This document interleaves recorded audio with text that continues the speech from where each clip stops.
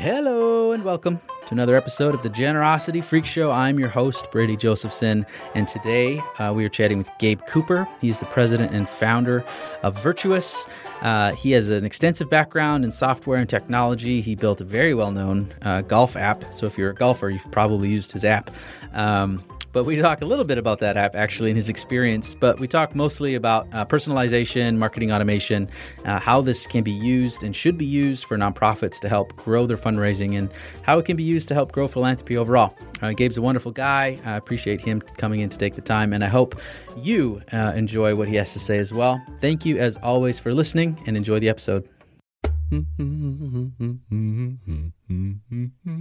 to the Freak Show, here we go. It's just another Freak Show, here we go. I said, welcome to the Freak Show, here we go. It's just another Freak Show, here we go. Oh, welcome to the Freak Show, here we go. It's just another Freak Show, here we go. Welcome to the Freak Show, here we go. It's just another Freak Show, here we go.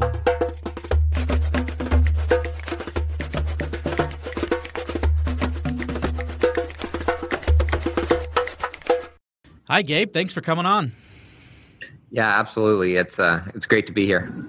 So we first connected years ago around mobile giving and apps when I was at a former organization, and that was kind of your thing. And I remember one of the things that stood out, and we were talking about this a little bit before, is you were actually kind of behind Golf Shot GPS, like one of the most famous golf GPS apps ever. Were you not? Yeah, that's right. Yeah, it's actually me and two buddies of mine founded that company, and it was one of those kind of freak out moments where something grows really, really fast and you're not expecting it, and then you're like, oh my gosh, what just happened? You're holding on for dear life, but it was a ton of fun.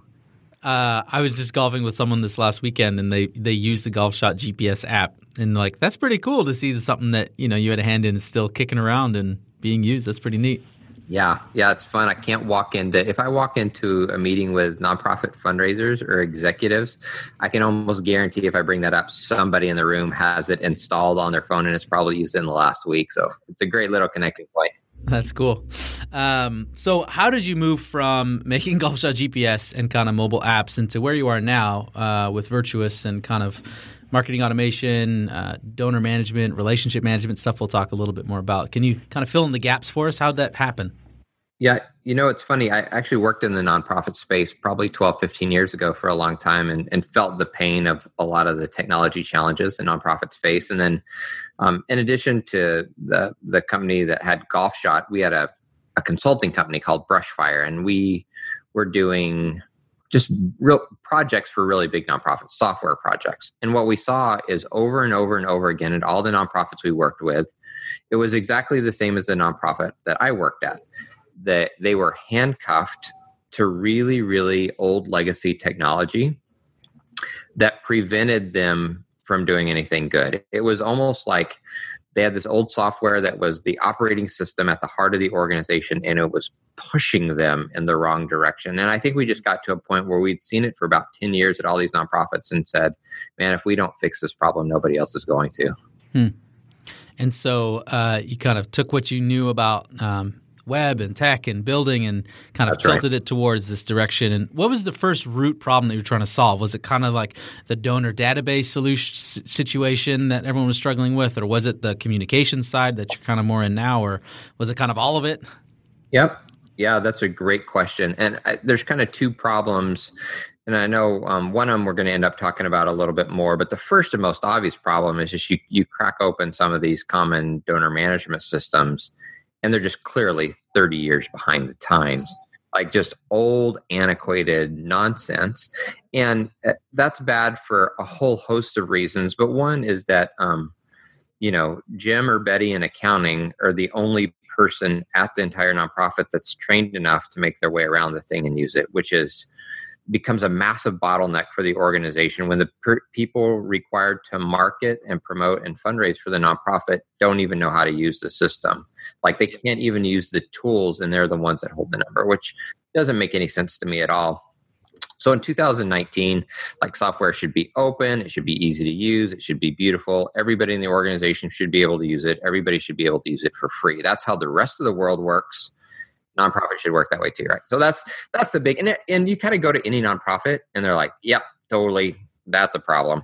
But the other one is actually around this idea of personalization. And I know we'll get to that in a little bit, but for us, that's actually the bigger problem. It's a less obvious problem, but I think the bigger problem that needs solving. Yeah, and I think that's one of the things that I've really appreciated from Virtuous since you've started is, yes, you need to capture donor data, and that is a problem, but it's not like the end of the destination. It's almost like the baseline or the beginning. That's of right. Like, now you have some information. Well, what the heck do you do with it, right? That's and that's right. where more of your progression over the years has been towards how do you personalize and even automate some of the fundraising. So I want to talk a little bit more about that. And was that a pretty natural progression as well of kind of like, hey, we've solved the data, now how do we do communications? Or as you were solving the data, this came up all the time. It was kind of like, well, like how do we use this data? And is that what led you down this path further? Or no, I think even from the very beginning, we knew we had to solve for personalization. But like you said, you can't sort of get there unless you get the table stakes right first. And unless you can be a beautiful, great CRM that everybody loves to use, unless you can handle email well, unless you can do these basics, you can't help nonprofits take the next step. So we've always known that's always been the ultimate goal, but there's a few steps to get there first. But I mean, I said this the other day, and it kind of gets me in a little bit of trouble, but I kind of feel like in 2019, like if it's just CRM, like if it's just the donor database, it should be free, man. Like CRM's a commodity in 2019. You better be able to use it as an offensive weapon if it's going to be meaningful. Right. So how do you kind of define personalization and why is it so important? Let's start there. Yeah. So it's a really good question. I think there's been this massive shift in the last 15 years. And I think most of us are aware of it, at least subconsciously, is that things in our lives have gone from impersonal, kind of mass marketing, to hyper personal. So everything from my curated Facebook feed to what Netflix tells me to watch to Amazon smart enough to tell me to, buy certain books or clothes for my kids. I'm getting push notifications from ESPN because they know I like Chelsea Soccer Club. Literally every We'll talk about that later. Yeah, we should talk about that later. But yeah, that's so every brand experience I have in 2019 is personalized to me. I mean, I've talked about this a million times and have for years, but Barrow's Pizza is a pizza joint down the street from me, and they still do this, even though I've used the story a million times. I call them and they know what pizza I want before I order it. Like I'm talking about like a 17-year-old working at a pizza place knows that I want black olives on my pizza before I order it because they have software in 2019 that can personalize my experience. On the other hand, giving is one of the most personal things that you will ever do. It is very relational, very sort of driven by personal passions and preferences. Yet nonprofits have not crossed this chasm. They are still sending, by and large, mass marketing. The same person gets the same message across the board, independent of who they are, what they care about, where they are in the donor journey. So, and we sort of feel like, hey, nonprofits that can cross this chasm and actually create more personalized experiences for donors at scale, they're going to flourish. In fact, I think they can raise a lot more. They can create more sustained relationships with donors. The ones who can't cross this chasm, I think, are going to die. I mean, modern donors are beginning to expect this kind of personalized experiences, and they're going to sort of just drift away from the nonprofits who can't connect them to the front lines of a cause in a personal way.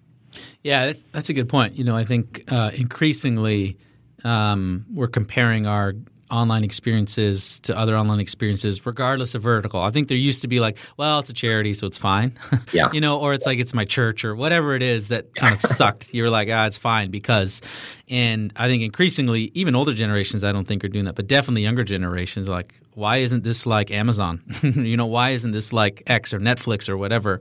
They have these high expectations of not only their, giving experience, but the communication experience. Right. Mm-hmm. And I think that's the thing that we often miss is it's not like donors are comparing like, should I give to charity A or charity B? It's like, should I give to charity A, charity B, or like get another Netflix subscription or buy something else on Amazon? And like that's the battle that we're going to just get absolutely crushed at if we don't kind of embrace some of these approaches, let alone, charity A and charity B, right?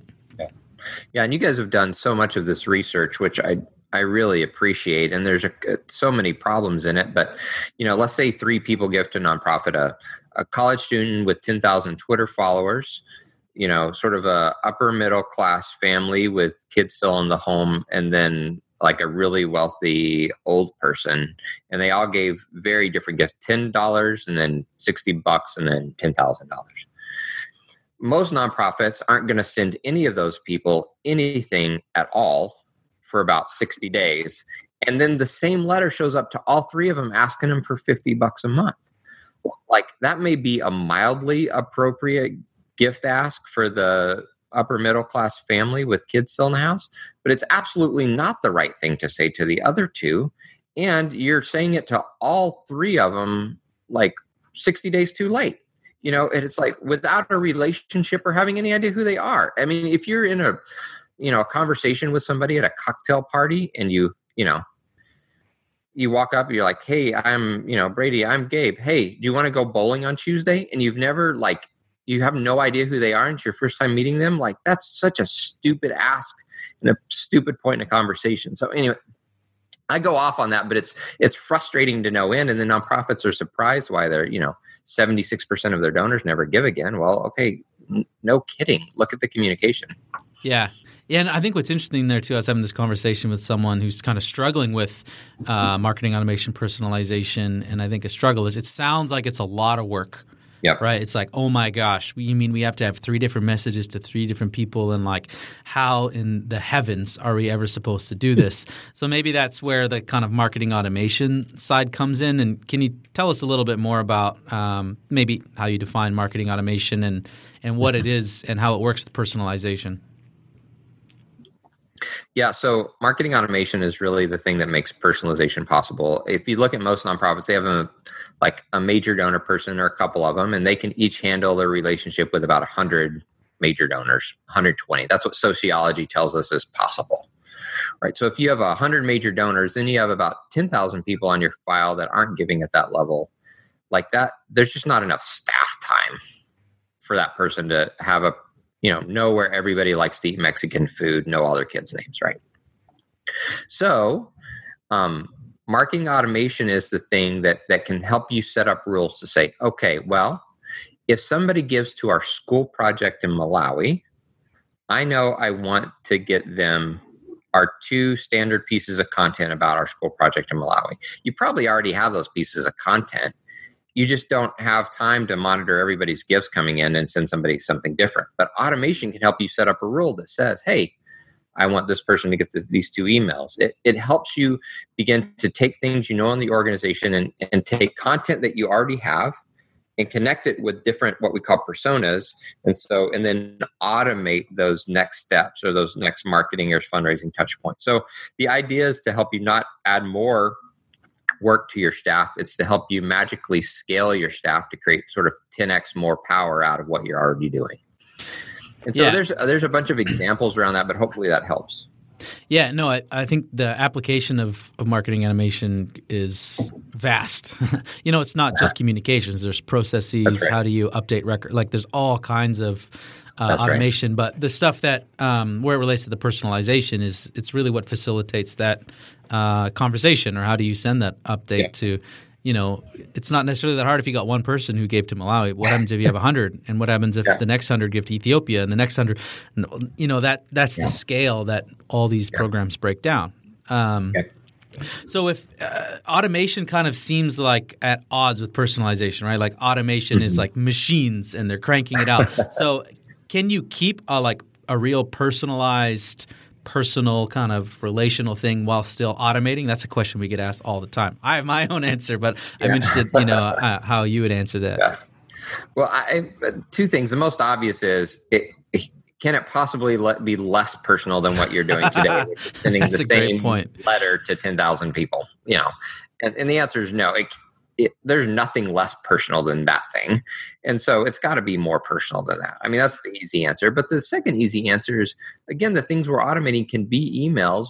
But I always give an example of like this place where I buy clothes. I have an obsession with buying clothes. It's probably unhealthy. But part of the reason I do is because there's a couple of men's shops that will watch what I buy And then they'll send me a few emails over the next couple of days with other things that I would also generally like.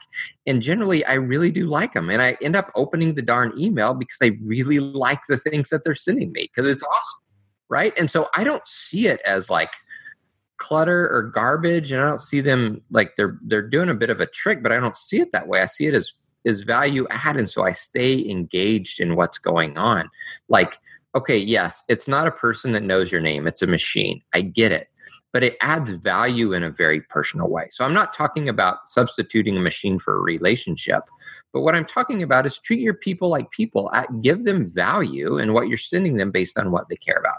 So that's point number one. Point number two is marketing automation isn't just about emails.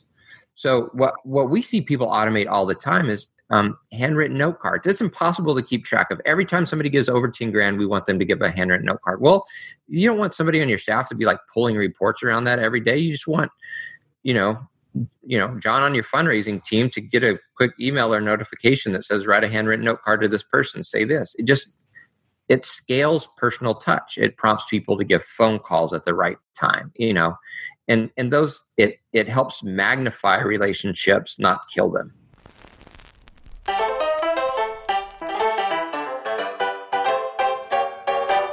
Hey everyone, this is Nathan. We'll get back to the interview with Gabe in just a second, but real quick, I wanted to let you know about a brand new benchmark study that we've just launched. Most online fundraising benchmarks out there are either outdated or they force you to compare your fundraising efforts to organizations that are just really different than your own. And let's face it, it doesn't really help to compare a local food bank to a health-related organization, or a museum, or a fine arts group, or a massive disaster relief organization.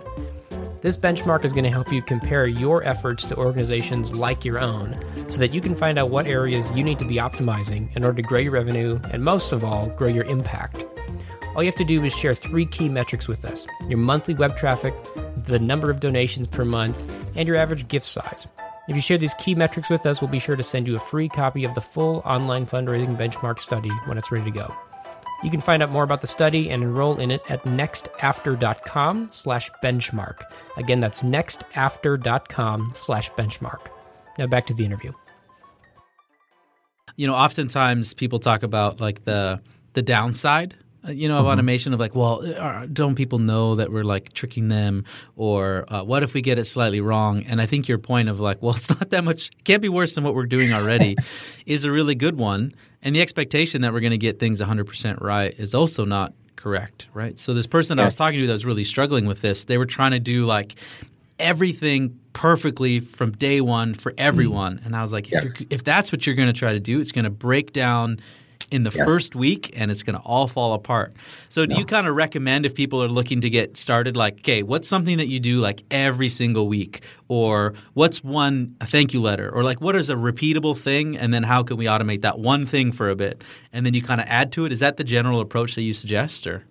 Yeah, it's a great question. So where to start is the hard thing. It's kind of like boiling the ocean with this stuff. And so there's a couple of areas. The first one is just such a basic thing, and that's a welcome series. So many organizations don't do a good welcome series or don't do one at all. You can use marketing automation. Like Team Rubicon doesn't use our system. I wish they did, but they do a great job. They send me like text messages, all this kind of stuff, and it's all driven by automation, right?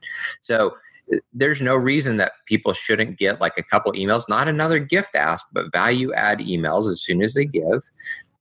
The email should reference them by name, and it should reference the thing they gave to. And, and so automating a couple of emails, maybe a letter, and then maybe a call. Like, that's a simple thing. If somebody gives for the first time, we want them to get these 4 things. We want them automated. That is like sort of bottom. And when you do that, you see like massive results. That's the funny part, is you see like huge results. So that's one. Another one we see is just automating different milestones in a donor journey. And so, hey, when somebody crosses this threshold or this threshold, we want them to get a call or note from our president. It's very easy, very basic to automate. One of the things I talked about with you before is we have a spreadsheet that we use where we'll just say, hey, identify your top 3 personas of your donors. Like, basically we always have, college students that are total activists for this thing. And then we have like the stay-at-home mom that's really interested in this. And then the 3 basic kind of chunks. And then what you do is you take your top 3 bits of content for each of those personas and you put them in a spreadsheet and you kind of map them by, this is what we want somebody to get early in our relationship with them, and then kind of in the middle of our relationship, and then after they've been with us for a while and we want to move them into a champion. You sort of map your content to each of those personas in those 3 buckets, early, middle, late.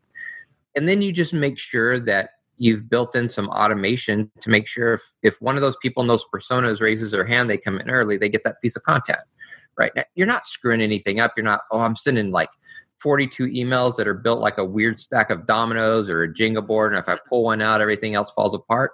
Like, what's the worst that can happen? Like, a mom gets a piece of content more relevant for a college student. It's not going to kill you. It's fine. So just start with those low risk things that are going to move the needle. Yeah. No, that's really good advice. And the thing that you keep bringing up over and over again is value. I think that's another temptation is like, oh, I have all these tools that can make my life easier. And all of this powerful stuff gets used like internally. And then it doesn't actually make the lives of the people externally any better. Yes. Like, so that's great. You're saving time. But the point of this is actually to enrich like your donors' lives, enrich your communication, and raise more money. So can you talk just a little bit more about that kind of, value exchange? Because I think that's something organizations miss a lot. Yeah, we harp on this so much, but generosity begets generosity. Like, people don't want to give to somebody who they think is always taking. And so as a nonprofit, you can't think about your donors as a means to an end. They are not a means to an end. They are part of the thing with you, and they care about it about as much as you do. And they're a real part of that. And so you need to think about giving to them just like they give to you. The way you give to them is like any relationship. They're not donor IDs or numbers in a database. They are actual people.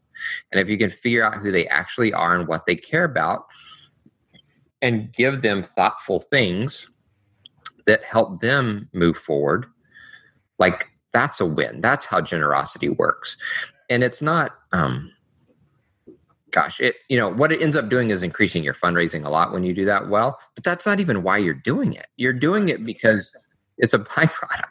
You do it because you want to be generous. And so, but to do that, you have to know what somebody is. So if I know somebody's a college student and an activist, like, I want to send them a one-sheeter that they can share with their friends that tells them the top 3 things they can be doing on campus to make a difference. And it's not even necessarily about I don't even need my organization's logo on there. I just need to tell them what to do to make a difference. I can share this is like heresy in the nonprofit space, but share information from other cool nonprofits doing similar things, right? And so just add value. Think about them as a person, what they would want, give them value. And what happens is that sort of generosity begets generosity, as opposed to, give me 50 more bucks, give me 50 more bucks, urgent need, the theater's on fire, give me 50 more bucks. It's like that just burns people out. Yeah. Yeah. And I've seen a couple really good examples of that last concept of even like sharing other organizations. Like the major gifts person I worked with for a while was unreal. She would regularly suggest other charities as she got to know these donors. She wouldn't shy away from asking for ours, but she said, You know what? Like, you're really interested in education in Rwanda. You should really look at this organization because they are unreal. That's and awesome. Through that, everybody wins. The donor's like, wow, thank you so much. That is a great organization. That other organization gets a gift. We actually get more money now because they feel so grateful for what she did. So I don't think I've seen that, at not the major donor level. That'd be interesting to see because we see that all the time. Giving begets giving. If you give to one project and then you give to a person, you are more generous. You're more likely to give. And we know the patterns. When someone gives 2 gifts, within a 16-month, 12-month, whatever the data point is, kind of shifts. But once they do that, then they skyrocket in terms of their likelihood to stay with you. Yep. And we don't get that by just like, thank you, please give again. Like, there has to be that experience that you're talking about. And not just because it's good for lifetime value, but because it's right. It's what's right. That's right. One of the things that Tim and your team has talked about for years is sort of the idea of climbing up the funnel instead of going down the funnel. And the way you do that is getting people to say like a micro yes, right? Getting them sort of believing believing in your vision, believing in your cause. Well, the best way to get people to say these small yeses along the way is like, hey, are you interested in downloading, our PDF or our new devotional that we just put out, or the ways that you can make a difference on campus independent of our organization, or hey, it might be worth checking out the organization in Rwanda, right? And so automatically now you're not sitting across the table from them adversarially. Now you're sitting shoulder to shoulder with them, like talking to one another, trying to equip them in the cause and getting them nodding and saying yes. And those little yeses always lead to more sustained giving. Yeah. I'm kind of doing a review right now of the last year and a lot of what I've learned because this is my first year. And one of the things that stood out is the phrase, would you consider? We use that fairly frequently in like a post action after someone signs up for email, signs up for donation. And I just think that language even is so powerful. Instead of like, do this, we're still basically presenting an opportunity to do that and even asking them to do it. But instead of a do this, it's more of what you're talking about is like, hey, would you consider? And then it's positioned more like, you already care about this. Here's something else. Would you consider actually doing this? And here's why. And just that slight change, in terms of where we're coming from makes all the difference in the world. Even if they say no, you ask poorly, they say no, they're done. You ask well, and in context, they say no, and they're still fine. They go, oh, thank you, but no, not right now, or something like that. Like, it's really, really powerful, small stuff like that, right? Yeah. Well, one part of that, too, is and you kind of hit on it a little bit, but it's being able to close the loop well with donors. Like, this hardly ever happens unless you're a major donor, but imagine giving to like we love Teen Challenge, or a customer of ours, but imagine giving a gift to a Teen Challenge kid and getting a call from somebody at Teen Challenge 9 months later that said, hey, you probably forgot about that kid that came to your door. I just wanted to tell you he's done really well, got into community college a semester ago, and man, that was just a huge change in his life. Like if you got that call or email, like if you were able to close the gap or close the loop with donors in that sort of meaningful way, you know what that does to giving? And that's another way of just giving back to the donor, treating them like a person. Like if you give to something, you want to know, like you want to know the power of that impact. I want to tell my kids about that story, about what the difference that gift made. And so that's a big part of too, is being grateful to donors, is having the sort of the courage and the follow through to be able to close the loop. Yeah, no, that's a great point. I want to move on to kind of finishing this conversation around philanthropy, but it reminded me of another example. There's an organization startup called Chemo Cars that I've kind of got to know, like super cool. They're a customer of ours. I love those guys. They're awesome. I think we maybe had a hand in that, but yes. Like we made a donation. I actually won a bet, and someone made a donation like in my honor or whatever. And within, I think 48 hours maybe, they sent a personal thank you letter, and it attached a few voicemails of actual people that they serve, thanking them for providing the ride. And it's like, it's quick, close the loop while it's still fresh, and it's not from them, it's from someone else. And you hear firsthand these people saying, thank you so much. I would have never been able to make it to my, cancer appointment without this. It was like, I'm like getting chills now. It's amazing. And they're just narrowing that gap between me and who I really want to help, And so that type of stuff is so cool that there's organizations like that doing it, because it's not the hardest thing in the world. You need to prioritize and make it important, but it's not that hard to do that kind of stuff if you really want to, and it's really important. Absolutely. That's a great example. Yeah, it is a great example. Thanks for telling me that, Gabe. So we've talked a little bit already about how you think this kind of improves and impacts philanthropy, and that's really the focus of this podcast. It's not like, get Virtuous software or like use marketing automation. Maybe that's the case, but it's really about how do we grow philanthropy, and maybe we'll kind of close. Can you just connect a few of these dots, and what is it about personalization or marketing automation that you really think is not just good for customers and raising money, but like why is this good for philanthropy, and how does this really grow generosity? Mm-hmm. I mean, like I said at the first, is you give for very personal reasons. I mean, I even look at what my wife and I give to, and all of them are things that impact us personally. I think we're sort of created in this way where we want to be part of something bigger than ourselves, and we give to things sort of close to us in that way. And so I think helping nonprofits bring some of the world's toughest problems to the doorsteps of folks and letting them connect in a very personal way and showing them the impact in a very personal way is just honestly a lot closer to what we were sort of created to do. And so, and in that sense, people give more. They don't just give out of guilt. They start giving sacrificially because they think they're a part. They don't stop at giving, 5% of their income. All of a sudden, they're giving 15% of their income. It's a part of who they are when that happens. And so what you see is, U.S. generosity has been stuck at whatever 2.5% of GDP is about $400 billion last year. You can see that number move to $5 to $7 to $9 billion really quick when you start thinking about sacrificial giving connected to people who are personally. And it's a nice theory and all, but what we're seeing is those kind of things do happen.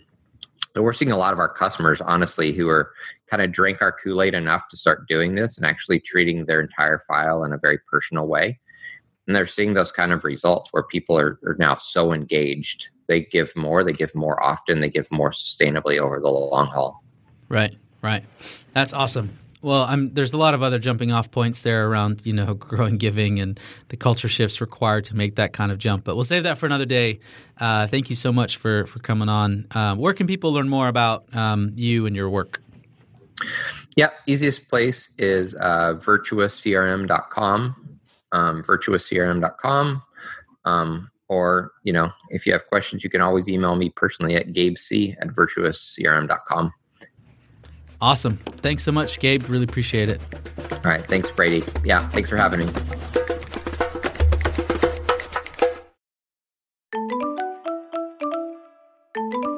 Hey, this is Brady, and I just want to say thank you for listening to the Generosity Freak Show. If you want to get all future episodes, please be sure to subscribe at generosityfreakshow.com, or you can just search the Generosity Freak Show on iTunes, Google Play, Stitcher, SoundCloud, or wherever you get your podcasts.